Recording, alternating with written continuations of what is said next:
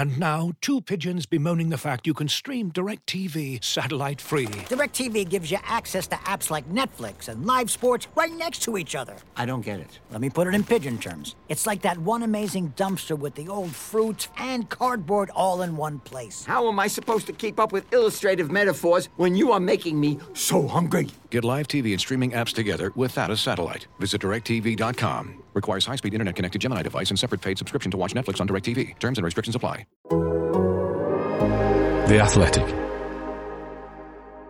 I'm sorry, you can sit there and look and play with all your silly machines as much as you like. Is Gascoigne going to have a crack? He is, you know. Oh, I say! Brilliant! Gee! He's round the goalkeeper. He's done it! Absolutely incredible! He launched himself 6 feet into the crowd and kung fu kicked a supporter who was without a shadow of a doubt giving him lip. Oh, I say! It's amazing! He does it tame and tame again. Crank up the music! Charge your glass! This nation is going to dance all night! The classic protagonists of a textbook pitch invasion, the transfer gossip column stars who simply won't ever make it to the Premier League no matter how hard we try, the eccentric, swashbuckling, impish and talismanic selections for our Adjective 11, and a forensic analysis of Richard Keys and Andy Gray on Who Wants to Be a Millionaire. Brought to your ears by The Athletic, this is Football Clichés.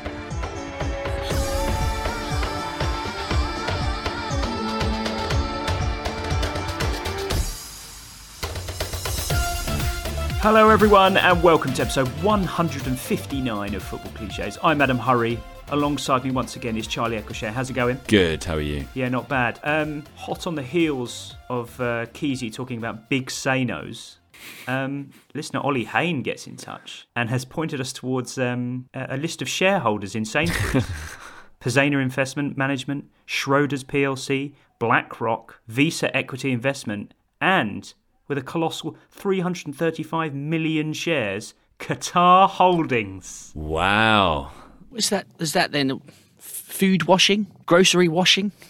Yeah. Nowhere's sacred, is it? Nowhere is sacred. No. But it's so much more than that. It's like an institution, so it really is a way of life washing. As long as they don't get their claws into M&S. Maybe they already have. Alongside you, of course, is David Walker. Dave, crunch 9-a-side clash on Tuesday night between The Athletic and CNN, who on paper I wouldn't fancy for this sort of thing. How did it go down? Yeah, the lesser spotted 9-a-side game was unfortunately a 4-1 defeat for The Athletic. However, in mitigation, 3 of those 4 goals were, well, one was a fluke, the other 2 were pretty hapless pieces of goalkeeping and defending. So basically, it was 1-1, really. Yeah, I genuinely would love to see the XG as well. I really think we would have had a much higher XG. But, you know, a 9-a-side is weird. I don't think I'd ever played 9-a-side before. They seemed quite well versed. Mess with your mind. Yeah, it's just a bit...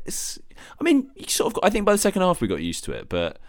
The moment of the match for me was when I was off on the sidelines in the second half and Charlie Eccleshare, experienced 11-a-side footballer, as listeners to this podcast will be well aware of, was sort of anxiously remonstrating to the touchline when he found himself playing centre-back, saying, I don't know how to play this position. I've never played there before. Can someone else go centre-back? Deadly seriously, I bet, as well. Yeah. As anyone who's ever played with will know, that's a justifiable position for me to take. I mean, I never have played centre, and I was all at sea. Luckily, it was in the middle of a 3 as well, and the 3 were like no interest in defending. So yeah, I was. Were you at 6s and 7s? I was, although I don't think I actually was played there long enough to be at 6s and 7s because mercifully, after about a minute, I was able to swap with someone without actually having had to do anything. I would have thought centre-half is one of those positions you can style out, just act out as if you were being that person. I think it's really easy to play that role and look like you know what you're doing. Yeah, I should just embrace that side of it. Yeah. Fake it till you not make to worry. it. Don't know who we're playing next, but Hurry set to return, I can assure you, at least in goal, just to shore up the defence. What's our in tray? Yeah, good question. Anyway, let's have a little brief adjudication panel, shall we? Couple of matters to pick up on from the last 48 hours or so. Bournemouth back in the Premier League, Dave.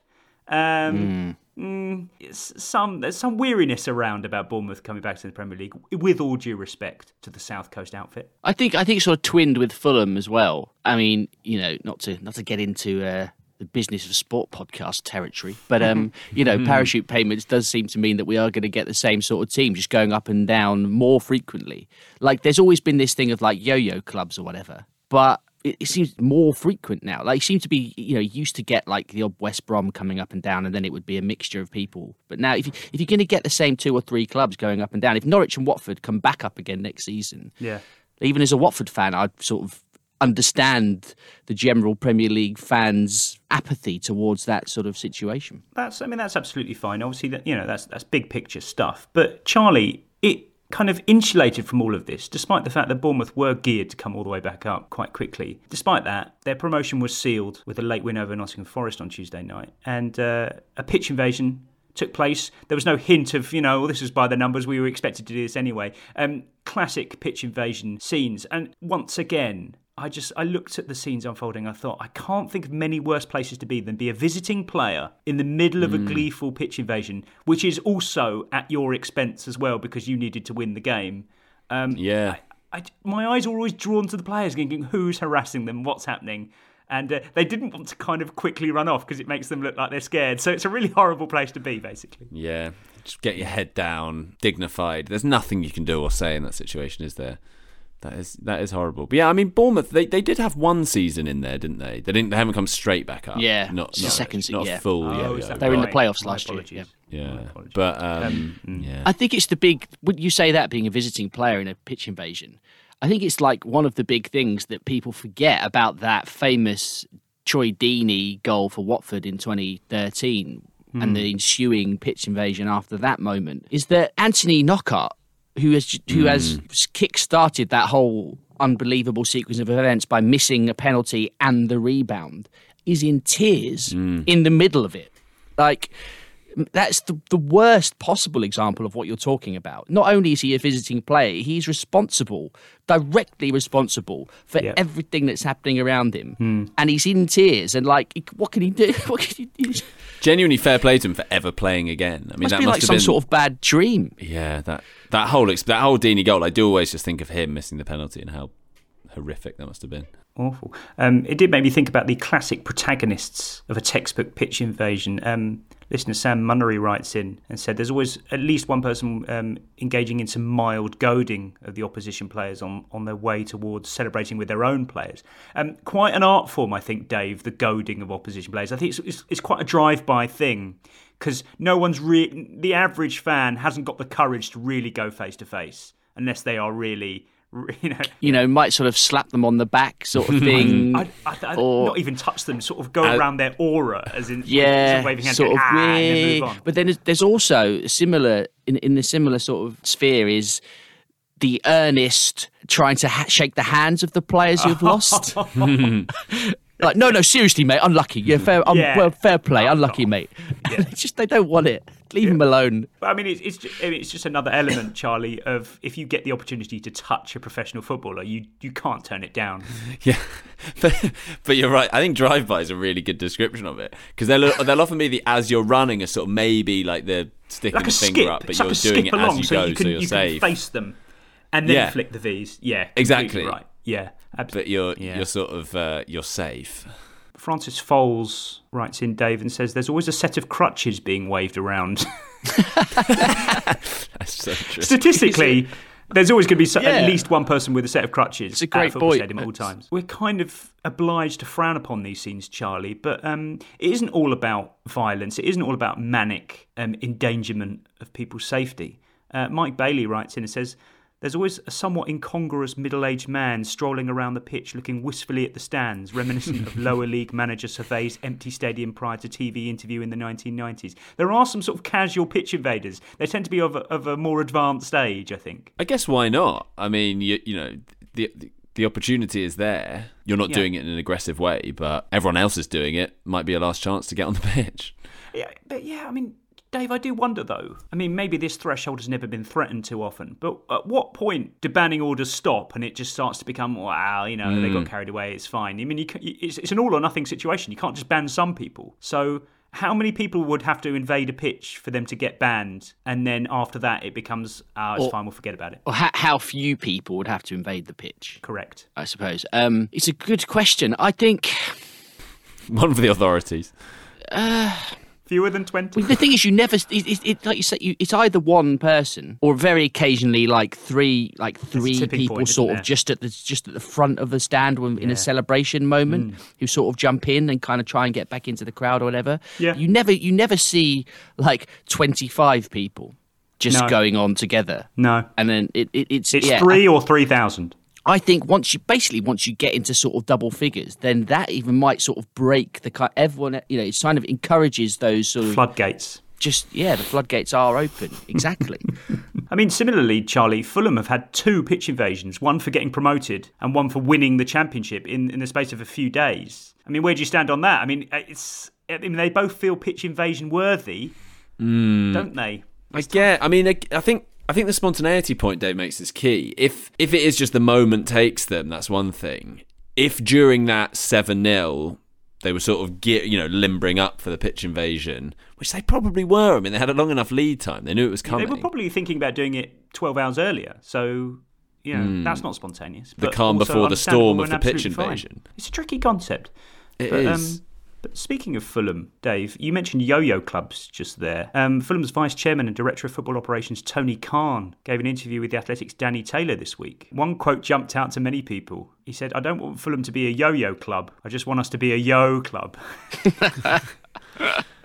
And as listener Jamie Ward writes in, he says, he's got it wrong here. The first movement a yo-yo makes is downwards. The upward movement is reflected in the second yo, so he just wants Fulham to go down.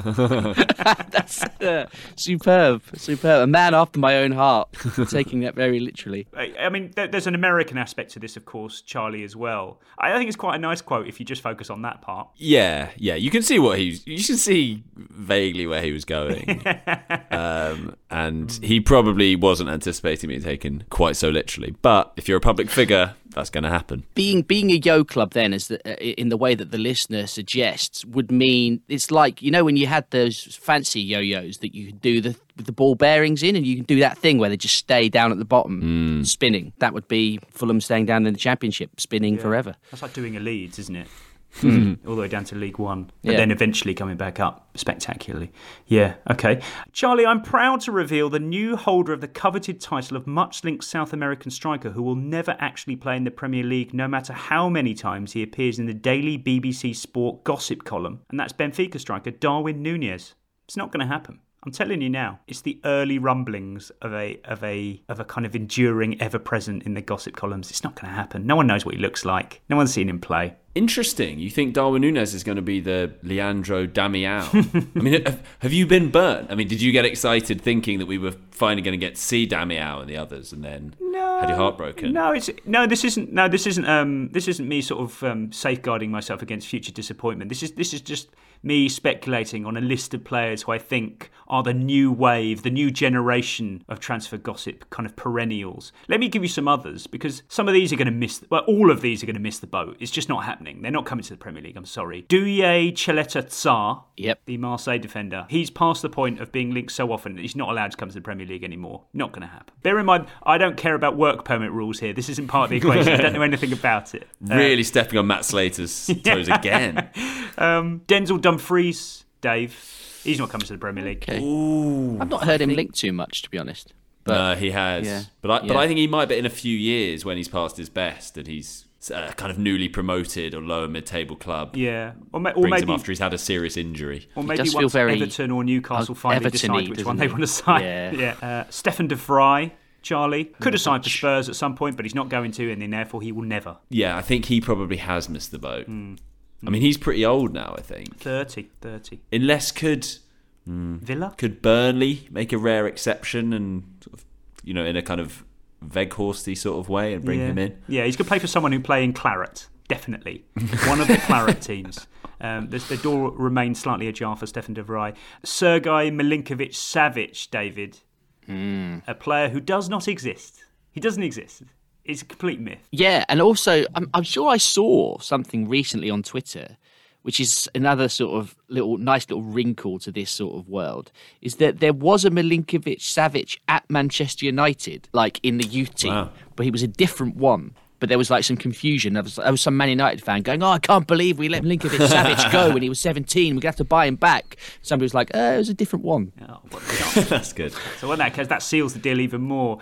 Charlie, some more names for you. Alessandro Bastoni, Patrick Schick, Paulo Dybala, Aurelien Tchouameni. They're not happening. I'm sorry. It's not going to happen. Dybala, again, could he do like a Rodriguez to Everton in a year or two? But no one's going to want to do those sorts of signings anymore. They've seen what happens. I really do fear for the kind of take a punt on them, mercurial European-based playmaker-y type player. I can't see it happening anymore. You think the clubs have finally learned? Yeah, I think so. Wow. I don't think we'll see another James Rodriguez type signing. I really don't. Which leads us on nicely, I think, to this week's themed 11. I wanted to do this for quite a while, actually, Dave. This is the adjective 11, an issue, a subject matter very close to my heart, the language of football. And what I wanted to do here is pick a classic 4-4-2 of adjectives for each role in a team. The most classic one word, or you can hyphenate if you really must, phrase that we apply to each of our 11 positions traditionally. Let's start with goalkeepers, Dave, which I think tends to be quite a negative slanted thing because we tend to focus on their weaknesses rather than their strengths. So I would kick you off with something like erratic, or perhaps its forefather, eccentric, which I don't think we hear for goalkeepers as much anymore. It tends to be more of an 80s, 90s thing, eccentric. You don't hear it anymore. But then, although I was listening to a podcast this morning describing Jordan Pickford in those very terms, actually. So I still think you do still get a bit of that, I think. But yeah, they are, generally speaking, goalkeepers are a lot calmer these days in terms of their general sort of aura and their presence. They are more of a calming influence, aren't they? They'll play the ball, they'll come out, they'll make sure they're sort of more on top of stuff. But that still wouldn't feel like... I still feel like eccentric or erratic. They are in the right ballpark for me. Charlie, I don't think there's a standout positive adjective we can use here, is there? Commanding? No. That's not for a goalie, is it? Well, you can command your box, but you can't be a commanding goalkeeper. Yeah, it's a commanding centre-back, isn't it? So. I mean, because I'm thinking like the hapless goalkeeper. Like I think that's my first memory of that word is in relation to goalkeeper, maybe to a referee as well. Yeah, I think this might be the only position in this team that's going to have a negative one, so I think it's fine to have that. Adrian Wharton bends the rules a little bit, Dave. He goes for bald American, which is a nice touch. And very perceptive indeed. But you can't have it. That's 2 words, so you can't have that. I'm going to go with eccentric. Let's have eccentric. Let's bring it back. Do you know what it could be as well? A more complimentary is veteran, which I know could also apply to a number of positions, but just because the bald American made me think of that with Friedel and how he played on into his 40s. What's the threshold for being a veteran goalkeeper? Because as we all know... they do play... Yes, it would be raised. But I still think even with that raised, I still think you might be talking about like a 35-year-old as a veteran goalkeeper. And I reckon there are more of them than there would be like... Because the centre-back, they still need to be in their 30s, don't they? Yeah, I see your logic here, but I don't think it's goalkeeper-specific enough. No, it's not exclusive. We need to nail this. And I think traditionally goalkeepers are defined by their supposed psychological flaws. So I'm going to go with eccentric for our goalkeeper. But let's move on to our right-backs, Charlie. Quite a dynamic role these days. Plenty of words we could use. I kick you off with this from Blinks, who... straight in there with marauding, which I like. Yeah, marauding's good. Buccaneering, which I guess can be either fullback. I mean, that's hard, is it, to find one that's specific, not to... I kind of think of those types of words more about the fullback necessarily than the right back. Marauding. Adventurous. Oh, adventurous is good. It does work, actually. It could be fullback specific. Yeah, no, I don't think you'd apply that to another position. Because kind of midfielders and strikers are, they should be up there already. The adventurous striker. Very adventurous striker, yeah. Yeah, that doesn't work. Yeah, Dave, it isn't just about dynamism, it's about ambition as well, isn't it? So we need something that kind of encompasses both. So I do like adventurous, but I also like marauding. Buccaneering is good. Would you like the casting vote here? I like marauding. Buccaneering's a bit too cartoony for me. It's a bit too much.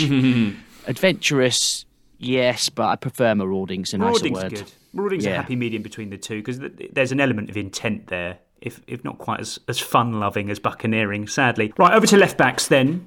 Charlie, we've got our kind of gung-ho right-back. But what do we want? Do we want a more steady Eddie on the left? Words, very mundane words like steady, solid, durable, reliable. Yeah, I mean, I always remember like solid, and fun, spectacular. I know that's 3 words, but that was always the sort of the go-to when not really knowing how to describe a fullback, but setting on that as the default. I mean, obviously they'll have a cultured left foot often, but I don't think you would describe them as cultured in and of themselves. It's weird because whilst left backs are the more fashionable choice, then I don't see them as much of a physical presence as a right back. So I mean, we could focus on their artistry, but I do think it might just be about sort of a player who's happy to stick to his role and stick to his task. It kind of, but it does kind of depend on which sort of era you're placing it at, because I mean, you could say the same for both fullback positions, but like Andy Robertson and João Cancelo, like they're not solid and unspectacular. No. They're more spectacular than they are solid, and they're classy. Like Cancelo's like a classy, like he is cultured. Robertson's brilliant. Like the basic is attacking. But what's Matty Target? Matty Target. How about cultured then? Cultured could work, but I feel like cultured centre half is still the most. Yeah, I just don't think you'd ever. I mean, like I say, attacking is very basic, but back in the day, you would have heard someone described as an attacking left back. But it's. Do we want adventurous then? Are we bringing back adventurous? Yeah, let's do adventurous. Fine. I just love the idea of how thinking that literally a fullback having an adventure and sort of. What's a word for someone like Robertson who is just relentless? Yeah, he's up and down all game. He does everything, but he's Can you so distill that into one word? Energetic. Did you say relentless there, Adam? Yeah. Yeah, I mean that is basically what you're describing. I think I still prefer adventurous, so that's one we're going for. Right, into our centre backs, which I think is where we're going to gather some pace here. Dave, Jonas Spildra-Jordet says towering, which I like because you can use that for headers too. I do like towering centre half. But towering to me is just a towering header. I wouldn't necessarily think of the centre back as towering in totality. You can have more layers to their physical presence. I think you might be right. What about commanding, Dave? Commanding good for you? Yeah, definitely. That's your Virgil van Dijk type figure who's just assured, strong, quick, good at everything, commanding. Yeah. It's everything, isn't it? It's psychological, it's physical. Yeah, and that's exactly why you can't have it as a goalkeeper, being a commanding goalkeeper, because there's just more to the position. Damn right. I feel like for this one, Charlie, we could have had no nonsense, our first hyphenated controversy. I do like no nonsense, although I think commanding is kind of overtaking it in a modern context. Yeah, I think that works well for that one. We can have two here, couldn't we, though? Yeah, I was going to say, because then next to him, I've got other ideas. I've got other ideas for this. But what about agricultural? I think it's more for tackle. Yeah, I think it's more agricultural defending than a brand of defending. Yeah. But I mean, because then you've got the ball playing. I know it's hyphenated. The cultured. If you want that alongside the commanding. I mean, ball playing centre back was everywhere back in. Yeah, but I think commanding now has absorbed that. I would say you can absorb the technical element. So I think commanding. Agricultural defender would only play in a farmers' league, Dave. Well, obviously, yeah. I also like grizzled. We don't see grizzled enough anymore. Grizzled. Neil McCole suggested that. I like grizzled. The gnarled.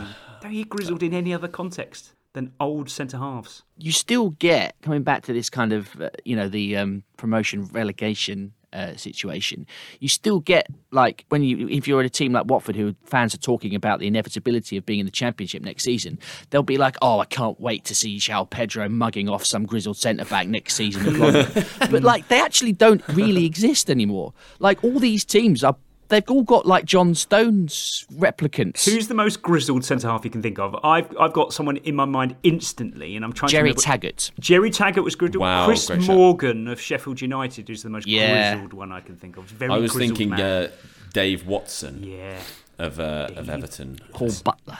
And how old these guys used to look. Like watching, if you watch now, those players, and they're now like our sort of age. Very depressing. Right, commanding. Our first centre-half is commanding.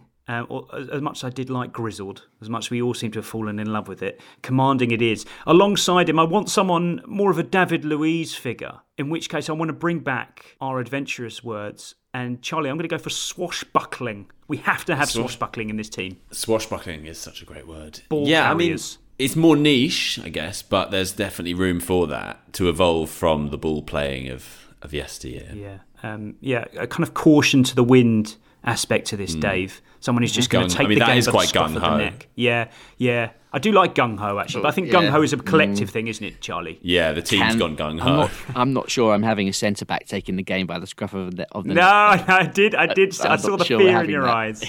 But yeah. Just because you've never done it, Dave. Well, neither of you, obviously. True. I did yesterday. I took the scruff of the neck and said, get me out of this position. That's leadership. Just say yes to swashbuckling and we'll move swiftly on. Yep. Fantastic. Yep. Right, over to our right winger. Yep. So many words we could go with here. Charlie, I'll kick you off with nippy. A nippy winger, yep. Silky, skillful. More of a left-sided thing? Do you think? Elegance is more of a left-sided thing, I would say. Right wing is all about power. Power. Pacey. Yeah, pacey.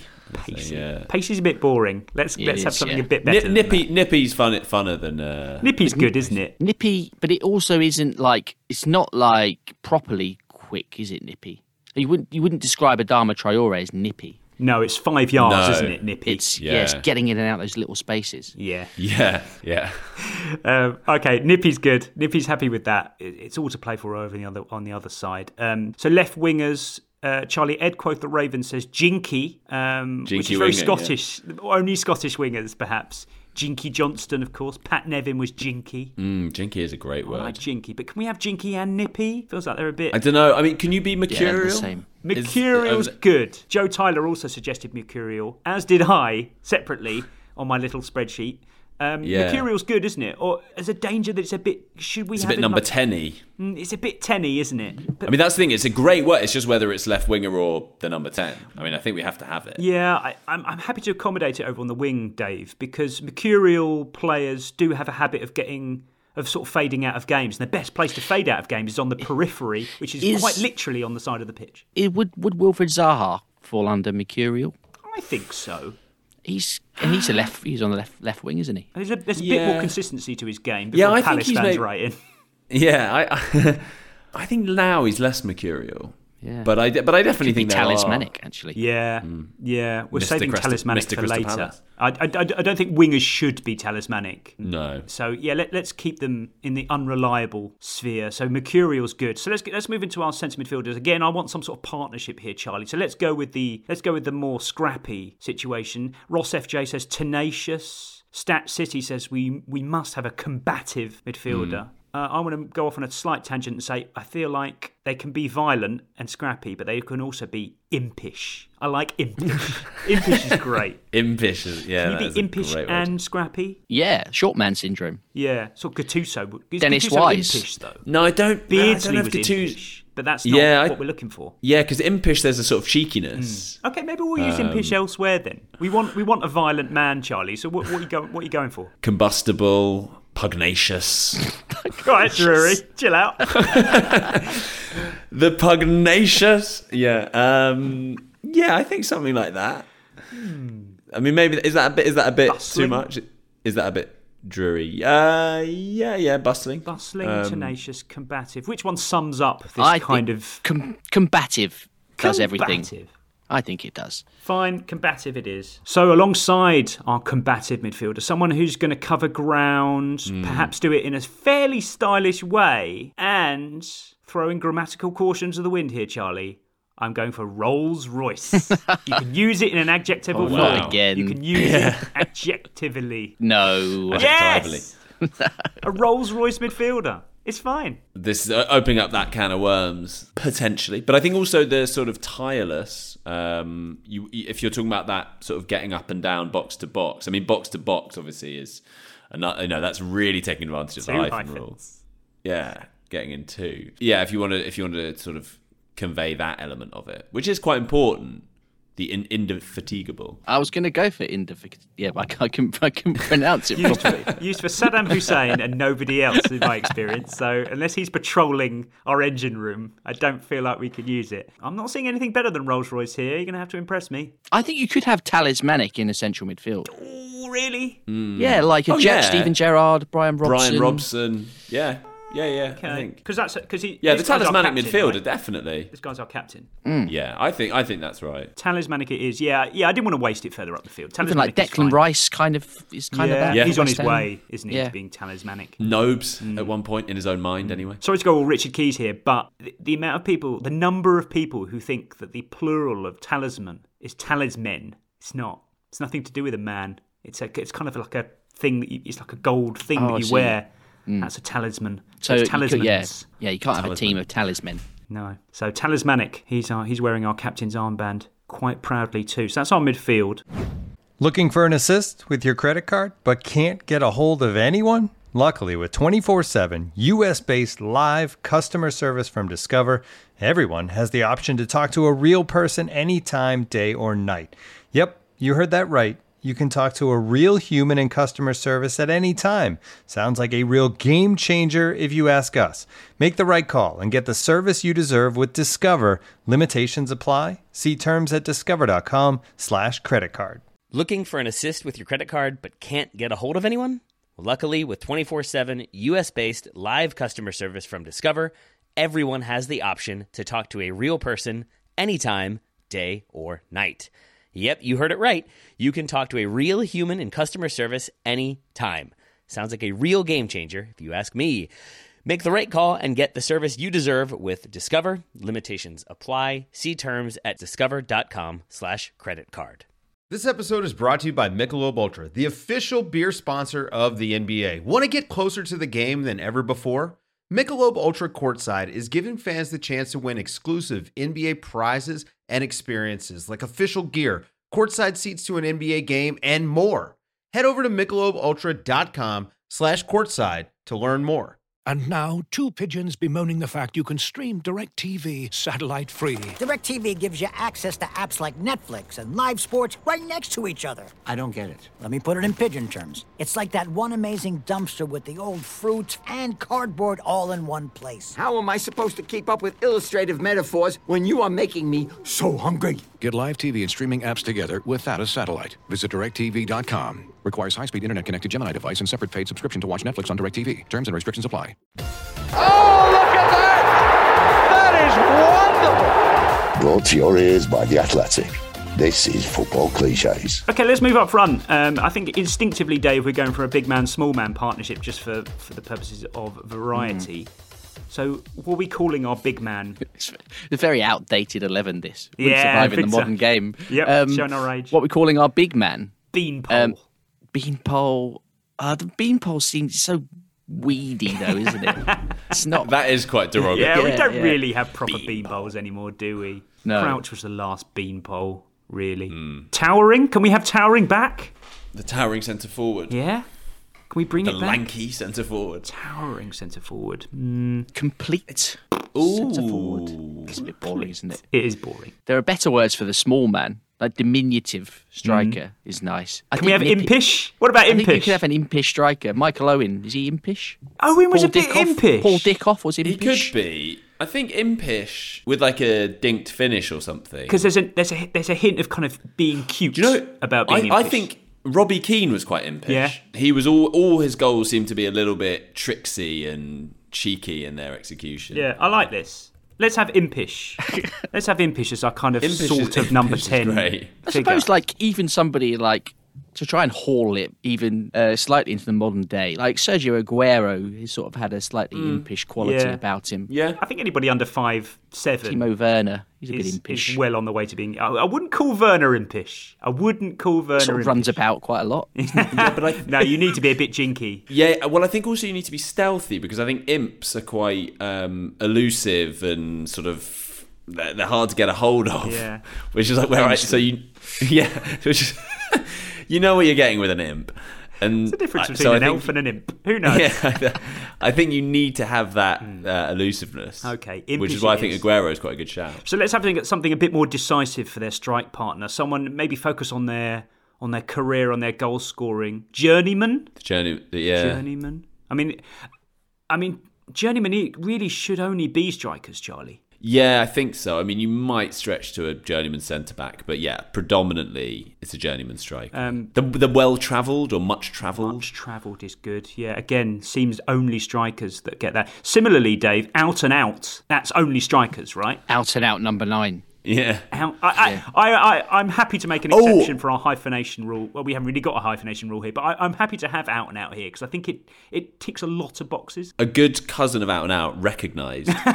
Which, we're using a very, very strict set of circumstances. It is, but again, that's such a strikery thing. Yeah. We've only got one recognised right back. Oh, but you can have recognised centre-backs. You can have recognised centre-backs, but it's still, I think, predominantly they are left without a recognised goalkeeper. Yeah, a recognised goalkeeper.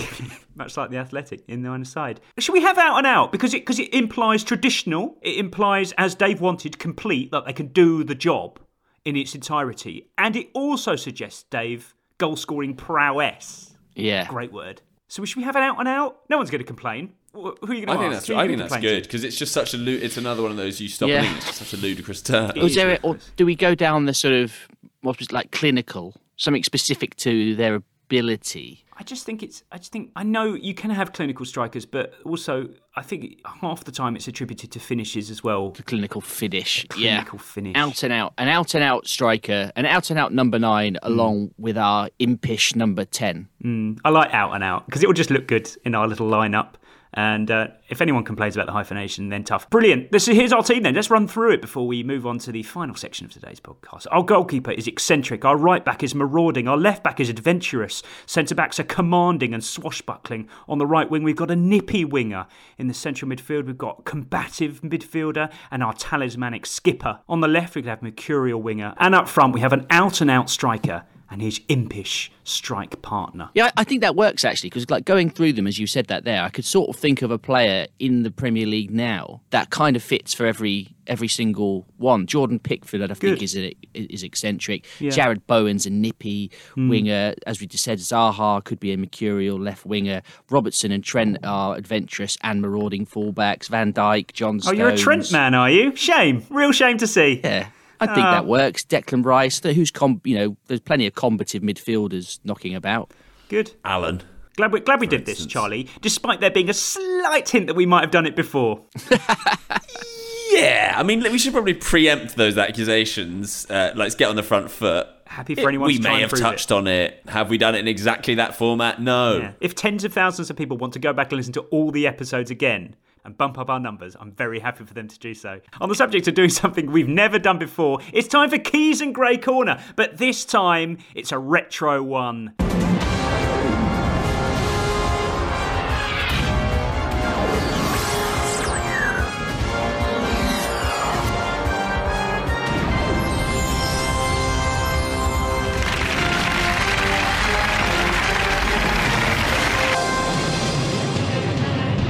Okay, we go all the way back now to 2002. Listener David C433 asks us, have you ever covered Keys and Grey on Who Wants to Be a Millionaire?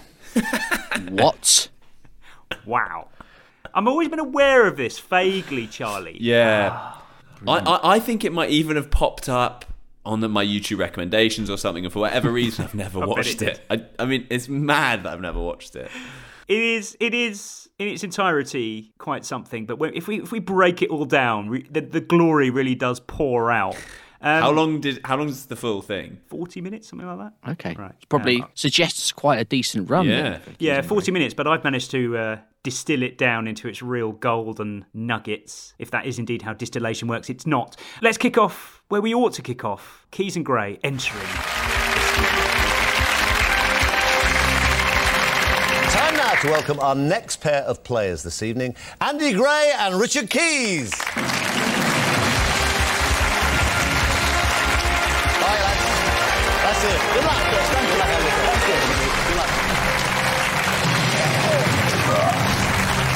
Just the idea, Charlie, of Richard Keys and Chris Tarrant being in the same place. absolutely absurd. It's that Spider-Man meme of them pointing at one another, Tarrant and Keys. Tarrant went for the Gray first, Keys second there. Yeah. On a tangent there, a very, very Tarrant-y little moment there where he does a little as he gets up into his stool, which only Chris Tarrant would do. That's completely unnecessary and actually not suitable for a high grade TV program. But yet there he is doing it nonetheless. So as with all celebrity guests on Who Wants to Be a Millionaire, there's a bit of entry level banter just to ease everyone in, get the vibe going. Two big lads looking absolutely terrified.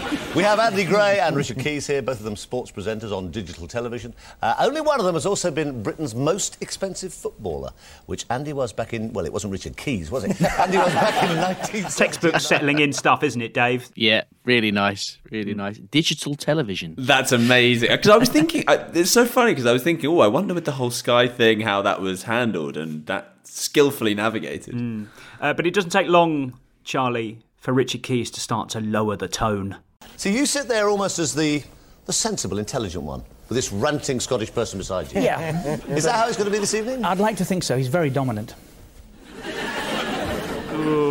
Oh, that look! Yeah, Charlie, this is Keysy right at the end of his kind of supermarket own brand James Bond phase, I think, where he really, he's starting to become a bit more grizzled, let's say. But it's too much, isn't it? None of that. Ooh, I mean, I wish our listeners could see the look he gives to the audience, sort of Roger, the James Bond thing, kind of Roger Moore raised eyebrow. Skin crawl. Up next, Keysy introducing the first of their phone of friends. In a weird style. Reedy? No. You might be surprised, actually. He introduced their first phone a friend, but introduces them in the style as if they're a manager about to get the sack, live on beIN Sports. Now, interestingly tonight, one of your phone a friends, I thought it was an interesting choice, is Alan Shearer. How's he going to be? Well, that's a cunning plot as well, because it is. Well, there's no more sceptical an audience than the one we work to, which is football players and football managers. If we don't do well here tonight, we are going to get absolutely hammered. Yeah. If we struggle... What do you mean if we struggle, it's Shearer's call. He's contributed nothing. Shearer. Really, it is a bit jarring, isn't it? But big pals with Andy Gray, apparently, or at least back then. So they're into the swing of things now, and they navigate their way through the first question, and there's another easy one for £200. Question number 2 is for £200. In the saying about what's done is done, it's no use crying over spilt what? Salt, beans, milk, drinks. What if we pause and put a bit of drama into it? Well, then you might be wrong. Embarrassing. We'll go milk. It's the right answer. You've got £200. The first little bits of tension there between Tarrant and Keys. Which starts to grow. Nice. To be honest, I only included that clip because of the way that Tarrant says beans. Which is his equivalent of the Richard Keys name pronunciation. Yeah. Next up for £300, but this one is right up Andy Gray's street. Right, you got £200. Question number 3 is for £300. Which of these words does not refer to the number 2?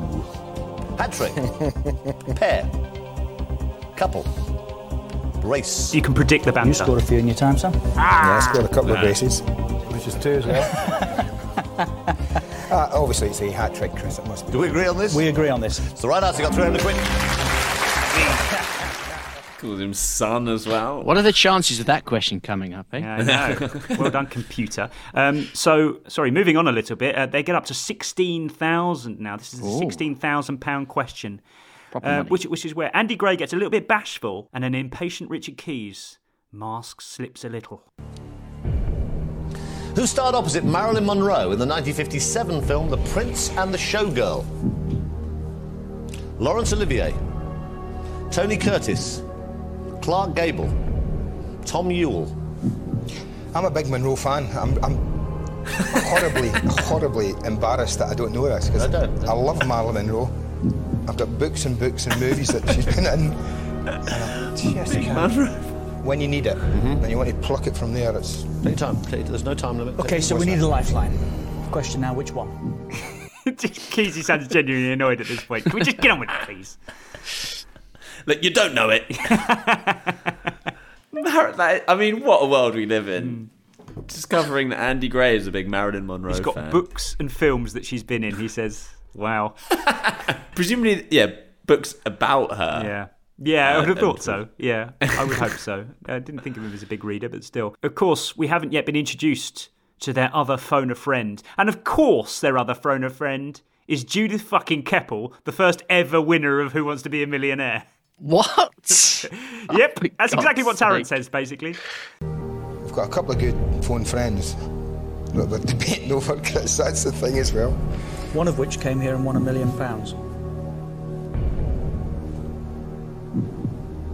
Judith Keppel. You don't know Judith Keppel. We know her intimately. What would Judith Keppel be doing with two oiks like you? No, I don't mean that unkindly. That's nice. As if a woman of her stature. She's our phone a friend, one of them. But does So she it's know her or Alan Shearer? No, he's Bob. There is no Which chance. one should we Not go a with? prayer now. Is it Alan? Is it No Judith? Shearer. Judith Keppel.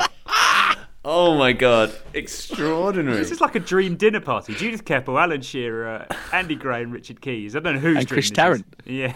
And the tension is building between Tarrant and Keys, for sure. So to get this Marilyn Monroe question right, they call Judith Keppel. Of course, Keysy makes the call. I've got Andy and Richard here. They're actually doing surprisingly well. They're on £8,000. £8,000? Yes, but with your help, Judith, we can get up to 16,000. Okay, I'll try. Lots of luck. Thank you. Richard, your time starts now. Judith, who starred opposite Marilyn Monroe in the 1957 film The Prince and the Showgirl? Laurence Olivier. We knew, Judith, thank you very much, darling. Okay. Thank you very much indeed. We need Good luck. Thank you. Bye. We go no further. Well, you wouldn't have got that from Alan Shearer, would you? Not a chance. Not a chance. Craig Bellamy, he would have said. Is there more cast iron certainty of a darling than Richard Keys calling Judith Keppel live on TV in 2002? Oh, incredible. Thanks, darling. Wow. Wow, indeed. So, yeah, they get the question right, and it's on to £32,000. The pressure is on. The question is, which poet wrote A Thing of Beauty is a Joy Forever? This is like penalty shootout time, isn't it? It is. World Cup final. Chris Waddle. Oh, no. Euro 96. Pierce. Oh, dear. Gareth Southgate. You're instinct Keats, is it? Why are you saying Keats? Why is he picking Keats? Keatsy. I wish I could tell you why. Lord Byron. Three's a lucky number. Third choice, Bad I don't know. and dangerous to know. It's a bit like Keys. Keys, Richard Keats. Yes. Keats. Of course. Richard Keats. Richard Keats. He was bang on, though. Got it right. It was Keatsy. It was Keatsy after all. But I have to say, it took 5 minutes of deliberation to get to that point, after which there was something of a tap-in for everybody. How do you feel? Like I need a shave. That took so long. Yeah. Not something we ventured into before, but I couldn't ignore it. Not our thing, I have to say. But can't ignore the Keys discourse. Give him a big hand. £64,000. Well played, Dad. Great. Well done. Brilliant. Thank you.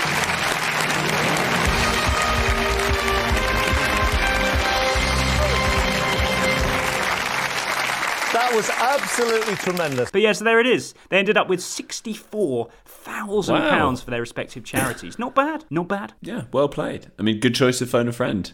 They could have gone home with nothing.